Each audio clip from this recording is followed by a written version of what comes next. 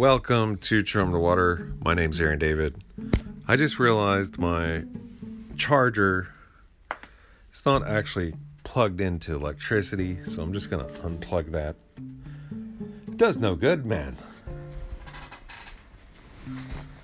So this is Day of Jupiter. We've reached Friday's sort of end of momentum of the week today because it's a bank holiday in France, Canada, and the U.S. This is Veterans Day here and elsewhere, and some other holidays elsewhere too. So, no touchy the foreign exchange, no touchy. So what I want to talk about is sort of where I'm at.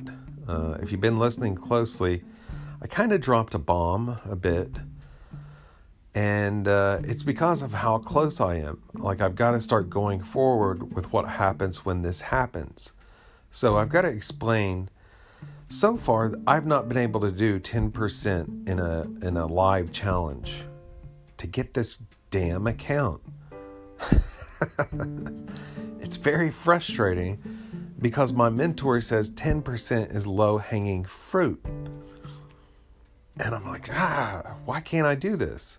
I know I've got the skill, but I keep ending up angry and blowing out. Well, all right, so I understand why now. I'm not a very smart person in many ways. Kelly often says, like, sometimes in some things I'm smarter than anybody she's ever met, but in other things I am like the dumbest person she's ever met. Like, more common sense type things, I don't know. I've just, I was never forced to a lot of experience growing up, and so I kind of dug my own channels. But Kelly is very, very, very, very good with budgeting and with administrative stuff like that. She's a Virgo, and she's a single mom. Her daughter is in New York with her own son now. And if I had a company, I would want to hire single parent Virgos for that budgety administrative type stuff, because they live it. They live it of necessity. And that is an absolute skill set, and I don't have that. I have not had that. So I've been approaching the markets with a skill set, technical skills, and but lacking money management. That's why I keep running into the problem I'm running into. I had no plan when it came to money management. And like, this is just as equally crucial as the technical skill for trading. And I went back over the core content. There it is, month 2. It's been done for me. I don't even have to do the math. And I just missed it or forgot about it or didn't realize its importance the first time through the mentorship. So it's just landed in my lap, and I realize I have a clear-cut path to 10% a month now. What I have been doing is kind of like, let's say you catch lightning for a living, and you just keep getting fried. Every time you go to catch lightning, you're just freaking electrocuted. You get lightning struck, or the lightning strike, it just misses. You miss the entire thing or something. But most of the time you get electrocuted. And it's because you're trying to capture the entire lightning strike. Instead, if you had a plan to just capture a little bit of lightning in every storm that happened, before long, you would have the power of 1,000 storms. And Einstein called this the most powerful force in the universe. That is compound interest. So that has been what's escaping me. What's causing me to implode is a lack of money management. I don't budget. I've never budgeted. I've always been terrible with money. I think both my parents are the same way. It's kind of, just never done it before, never realized its importance. Here's yet another example of trading showing me how absolutely crucial something was. After trying to do this without this piece, and it just crumbling every damn time, then coming to this discovery, I'm like, holy God, this is where the secret sauce is. Think about that. Einstein called it the most powerful force in the universe. It's true. Compounding. So now, with this in hand, let me just run you through a scenario. Let's say I acquire a $200,000 account challenge. Let's say I complete it as fast as I could. Let's say about a month. I get funded with the actual $200,000, and I start this machine up. So that's 10% of $200,000 is like $20,000. You keep 70%. Last time I checked, though that could be very well higher now since FTMO has grown as a company. But you keep at least 70% of that $20,000, and then of course you call your accountant. And he works out the taxes, so you have much less than the $20,000, but you got more than you got now. And let's say you don't bring it out. You're just aware of all those things. You don't take it out of the account. You trade with it the next month. So next month you're trading with $220,000, and then 10% of that. Then you do the same thing the next month, and that's how compounding works. And with leverage trading, compounding happens really, really, really fast. And so I just didn't know how to get there. The budgeting part of how do I incrementally go about this day to day. That's where I was blind at. And it's one of those kind of common sense things that I think everybody else would be like, dude, what the hell? Like, what? That's so obvious. But again, like Kelly, like she's like, in some things you're really intelligent, and then in other things it's like you're the dumbest person I've ever met. And this is one of those things where I just kind of feel like, what the hell? Like, why didn't I see this up until now? Yeah. So now that I do see it, I see what's possible. And when I see that, I realize I've got to start planning for that. And so, I start talking about the goat thing and the recipe goat gave me, masterwort, motherwort. Then I acquire masterwort and start an examination of this neophyte ritual and realize I've always wanted to essentially start a temple.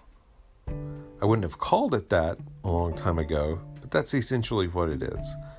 And this works out really well because this could be tax exempt, which could solve an enormous problem for me in taxes, because traders are very heavily taxed.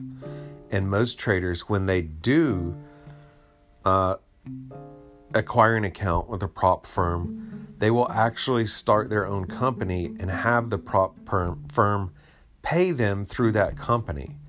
And they will, through their own company, have hired themselves as an employee and will pay themselves wages through that company. So if you can see that being done on with a company that's a temple, that is tax exempt, I'm going to obviously have to talk to a lawyer. I'm gonna have to have an accountant and a lawyer pretty much immediately. As soon as I get a first profit split, that's going to be the phone calls. So, how can I do that? Yeah, how can I do that? Because you see to what drastic measures the wealthy will go to escape taxes, to escape what, you and I for our entire lives just put up with. They are incredibly crafty. Sam Walton invented this way to get around taxes that's being used by somebody today, but the difference today, I forget what the company is, one of the big companies. Sam Walton was actually able to do it where it wasn't public, but because the company that's doing it today is publicly traded, it's public now. So it's like, God, you're slimy. Like, you're essentially just, it's really incredibly brilliant the ways in which these people figure out to keep the money they're making. And then so they become what Sam Walton created. Look at what it is now. Like, it's just gotten out of hand. I'd love that to happen to me. Anyway, so yeah, that's what I see in the future. And so then that just creates a lot of incredible work. So the very first thing to look at is, what is the temple? No, it is not just a cover for a trading business. It is that, but it is more. It would be a hermetic temple. What does a hermetic temple look like? I don't know. What do I make it look like? Like, I am the creator. It can look like what I say it looks like. It actually can't, because that would get in trouble if I made it what I wanted. It would all end in some horrible Jim Jones type thing. That's when egos start running religious orders, it just all ends badly. Like if Jim Jones would have been some kind of sex maniac, maybe he was, I don't know. It seems to me like his thing, like just complete control of people.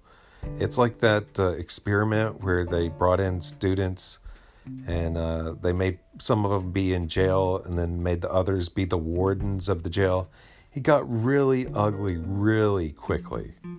Got horrifying, actually. That's the reality. That's the reality of this vampiric world, done on a very small scale. It immediately emerged. So no, I'm not looking to begin anything like that. I want to found something that would prevent that from happening, would prevent any egoic head from coming in and making it about control. Rather, this temple, I would want it to stay for generations, to be part of the landscape, to be part of the reason people come to the area to see this, just like they do here with the Biltmore Mansion and Blue Ridge Parkway and Thomas Wolfe. Well, it's not called Thomas Wolfe Auditorium anymore. It's actually Harris Casino something. We sold the name of it, and they were the largest bidder. But you know what I'm saying. And I would want it to be an actual place of initiation, where people can come for that. With all of these other magical orders, there's all this kind of like It reminds me of the episode of Andy Griffith where Opie joins a secret club. There's no need in our society for this to be secret. Sure, there are things that wouldn't be, spoken about publicly because they could not be understood. I mean, it wouldn't hurt to put it out there publicly because nobody will understand it. Because it requires like initiation to be able to grok. What I'm saying is that I would want this temple, this hypothetical temple, to be a place where people could come for initiation in the classical sense. This could be and I foresee people bringing their children and their grandchildren to here to get initiated in the mysteries. That's what I see, a very classical vision. That's what I want. And so what a temple is about, temple life is about ritual, daily ritual. And what do I want that to look like? Well, obviously my lens is hermetic, and so that's what it would center around. Every day of the week would center on that planetary ruler and the spirits therein, and really the core of the temple would be initiation.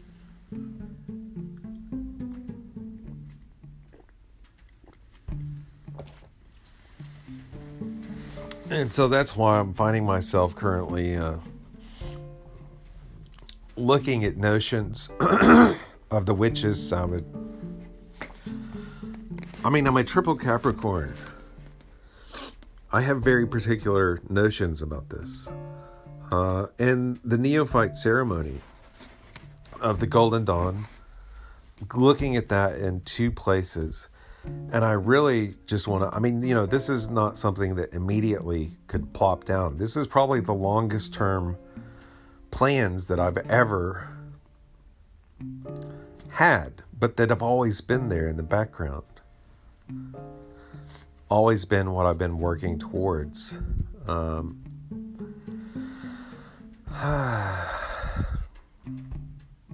So the neophyte ceremony in the Golden Dawn, it takes place in the temple. The temple is set up where this astrally is, or what's represented by the temple setup is the Hall of Maat, or the Hall of Two Truths.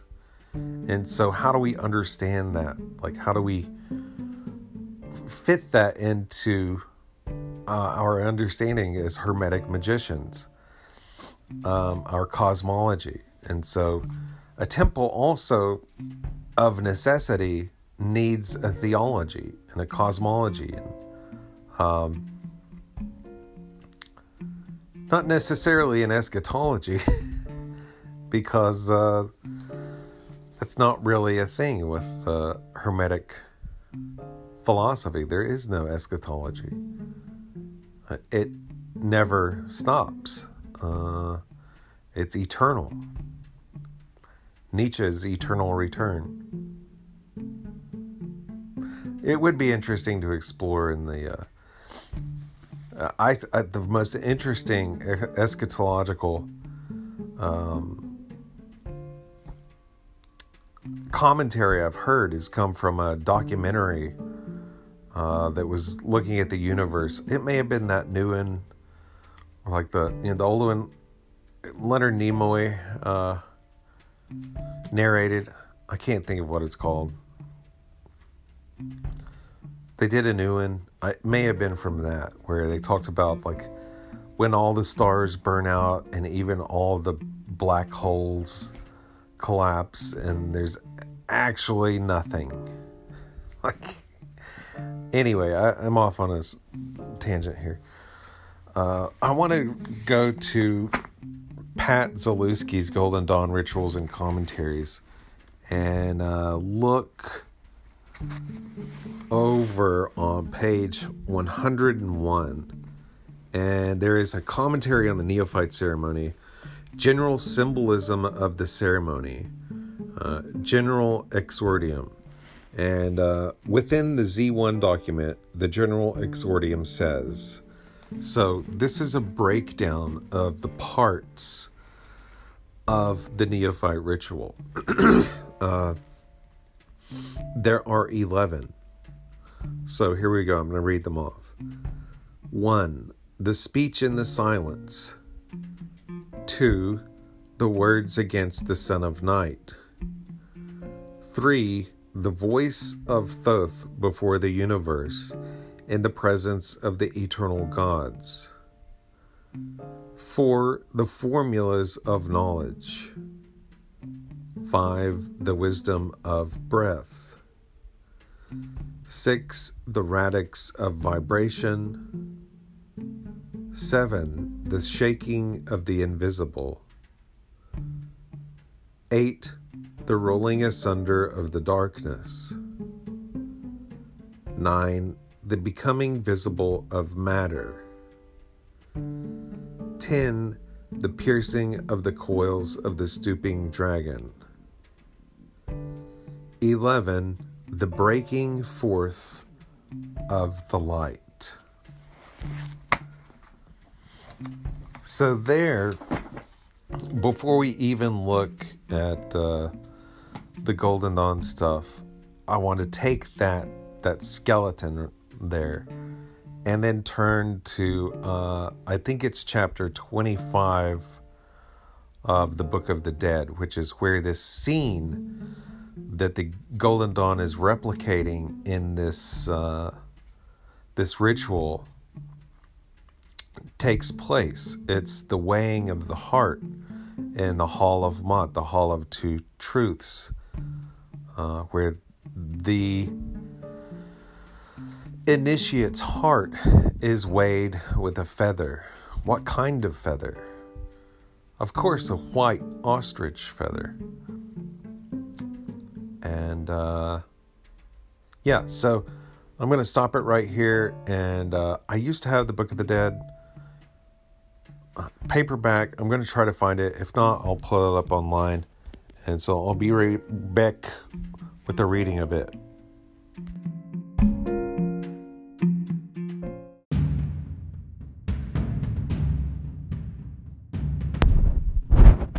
Okay, it's been a little while since I paused the recording to go get the book because I've been reading the book. I actually have never read this book, which, you can only read like around 2,000 or so books, even if you're really hauling through a lifetime. So I've just never read it, but browsing through it, skimming it, I was like, oh my God. Particularly coming on the opening of the mouth ceremony. That super reflects a dream I had through this initiatory stuff. But that's, I think a lot of people can relate. I think a lot of people who have gone through initiations realize that there's some shit going down in the underworld, and that there are descriptions of it from sources like this, and it may not necessarily have the Egyptian pantheon so explicit. Going back to that being the cloud moving over, not getting stuck in time and place, because the gods are there visible, whether they're wearing a nimbus or not.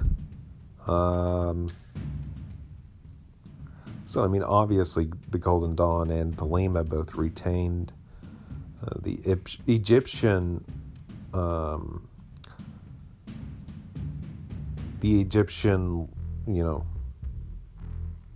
what am I trying to say? I guess religious aesthetic. I forget who it was from history who said that the heavens resemble Egypt. So remembering that, is it something to retain going forward? Possibly. Maybe. I'm not sure. This is just what we're at, is going over from the beginning and just absorbing. So with that in mind, here we go. Text. This is from page 25 of Budge's The Book of the Dead, and it is the judgment. Osiris the scribe Ani saith, My heart, my mother, my heart, my mother, my heart, my coming into being. May there be nothing to resist me at my judgment. May there be no opposition to me from Chachka. May the, by the way, footnote, Chachka is the heads or chiefs. Osiris had chiefs by name, which is interesting. Continuing, may there be no parting of thee from me in the presence of him that keepeth the scales. Thou art my Ka. We could look at Ka as the, interjecting myself here, look at the Ka as the Nephesh. Continuing, thou art my Ka within my body, which knitteth together and strengtheneth my limbs. Mayest thou come forth to the place of happiness to which I am advancing. May the Shinit not cause my name to stink, and may no lies be spoken against me in the presence of the God. Good, good is it for thee to hear. So, going back to our template for the neophyte ritual of the Golden Dawn, that would be categorized under number 1, the speech and the silence. I'm just juxtaposing these or overlaying them. I'm not saying they exactly have to match. But number 2, the words against the son of night, followed by number 3, the voice of Thoth before the universe in the presence of the eternal gods. So going back to the Book of the Dead, here's the next paragraph. Thoth, the judge of right and truth of the great company of the gods who are in the presence of Osiris, saith, Hear ye this judgment. The heart of Osiris hath in very truth been weighed, and his soul hath stood as a witness for him. It hath been found true by trial in the great balance. There hath not been found any wickedness in him. He hath not wasted the offerings in the temples. He hath not done harm by his deeds, and he hath uttered no evil reports while he was upon earth. The great company of the gods replied to Thoth, who dwelleth in Kemenu, or Hermopolis. That which cometh forth from thy mouth shall be declared true. Osiris, the scribe Ani victorious, is holy and righteous. He hath not sinned, neither hath he done evil against us. It shall not be allowed to the devourer, Amamet, to prevail over him. Meat offerings and entrance into the presence of the god Osiris shall be granted unto him, together with the homestead forever in Seket Hetepu, as unto the followers of Horus.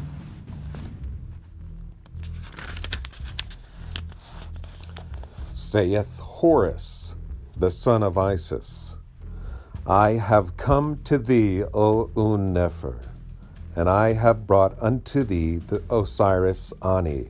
His heart is found righteous, and it hath come forth from the balance. It hath not sinned against any god or any goddess. Thoth hath weighed it according to the decree pronounced unto him by the company of the gods, and it is most true and righteous. Grant that cakes and ale may be given unto him, and let him appear in the presence of the god Osiris, and let him be like unto the followers of Horus forever and forever.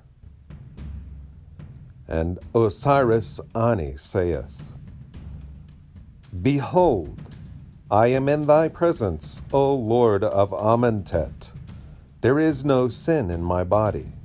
I have not spoken that which is not true, knowingly, nor have I done aught with a false heart.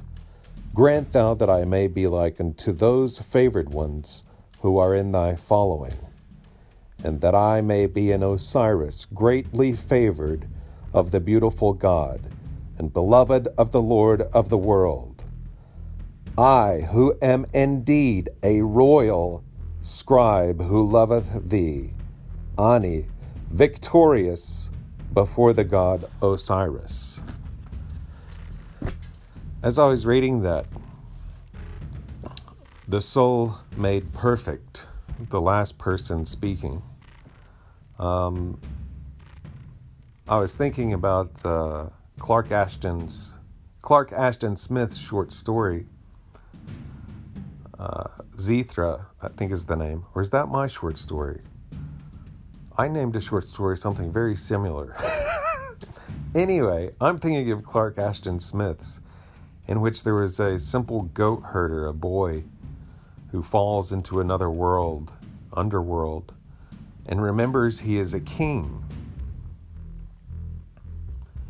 and has an experience with the heart of the scorpion, Antares. And God, is that a good story. Amazing story. But there too is the tale of our royalty. And there's no better tale to be telling on this day of kings, this day of the King of Kings, this day of Jupiter. Man, I'm all juiced now after reading that. Anyway, we'll just to go back to the template from the commentary on the neophyte ceremony. I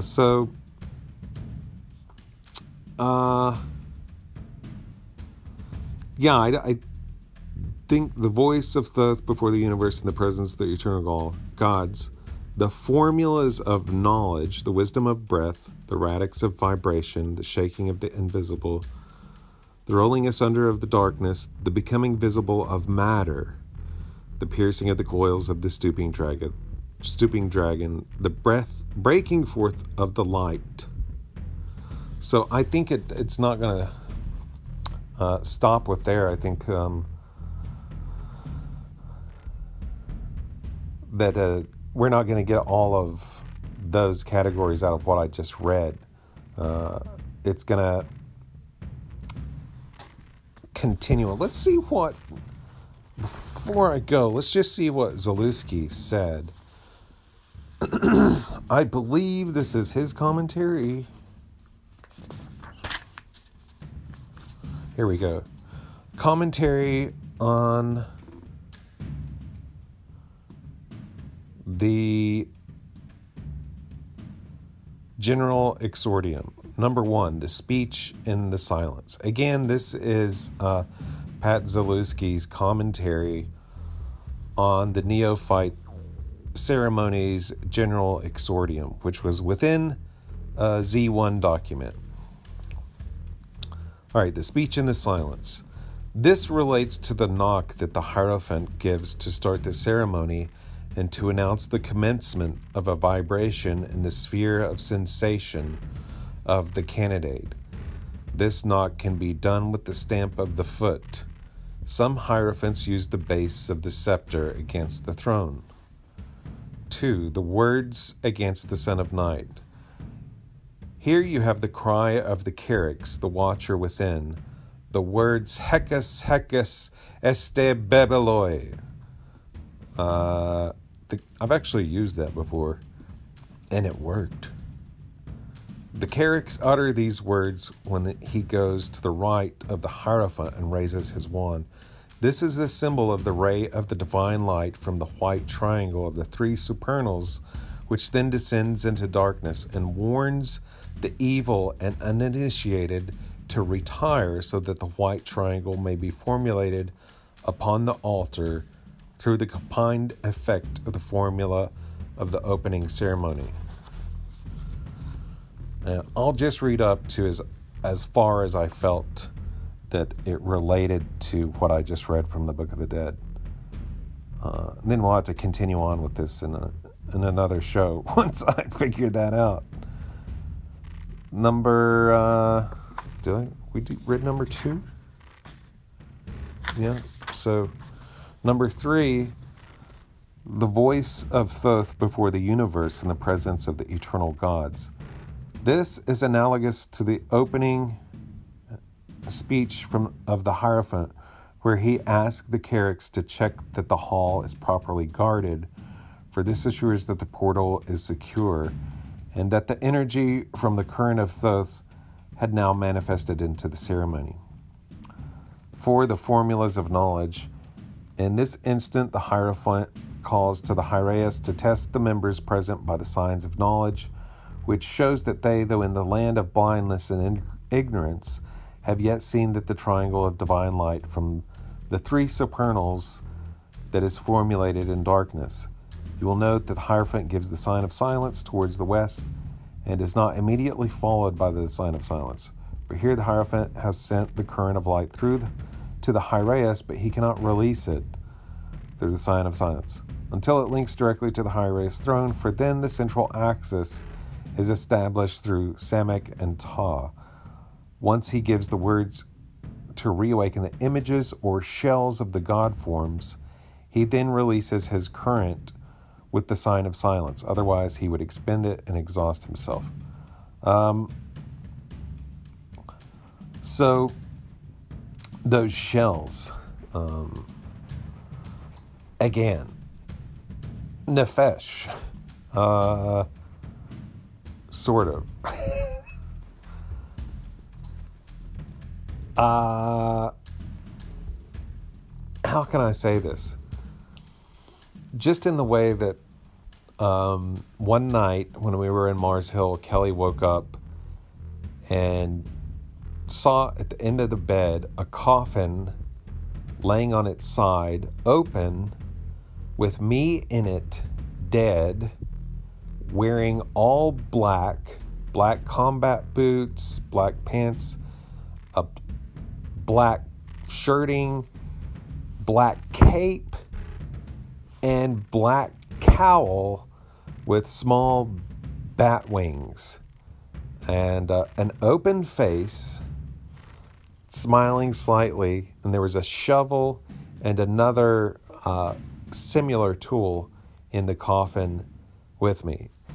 Now, at that time, I had a notion, well, this is obviously my double, or what is it called, doppelganger, but what the hell is going on here? And it's not until later that I put the clues together. This is my Nephesh. This is the underworld version of me. This is the sublunar version of me. This is the Egyptian Ka. This is what is called forth in the initiation ceremony. And I think there is a good place to stop with the examination of this for today. I think there's a hell of a lot to think about there. And so until next time.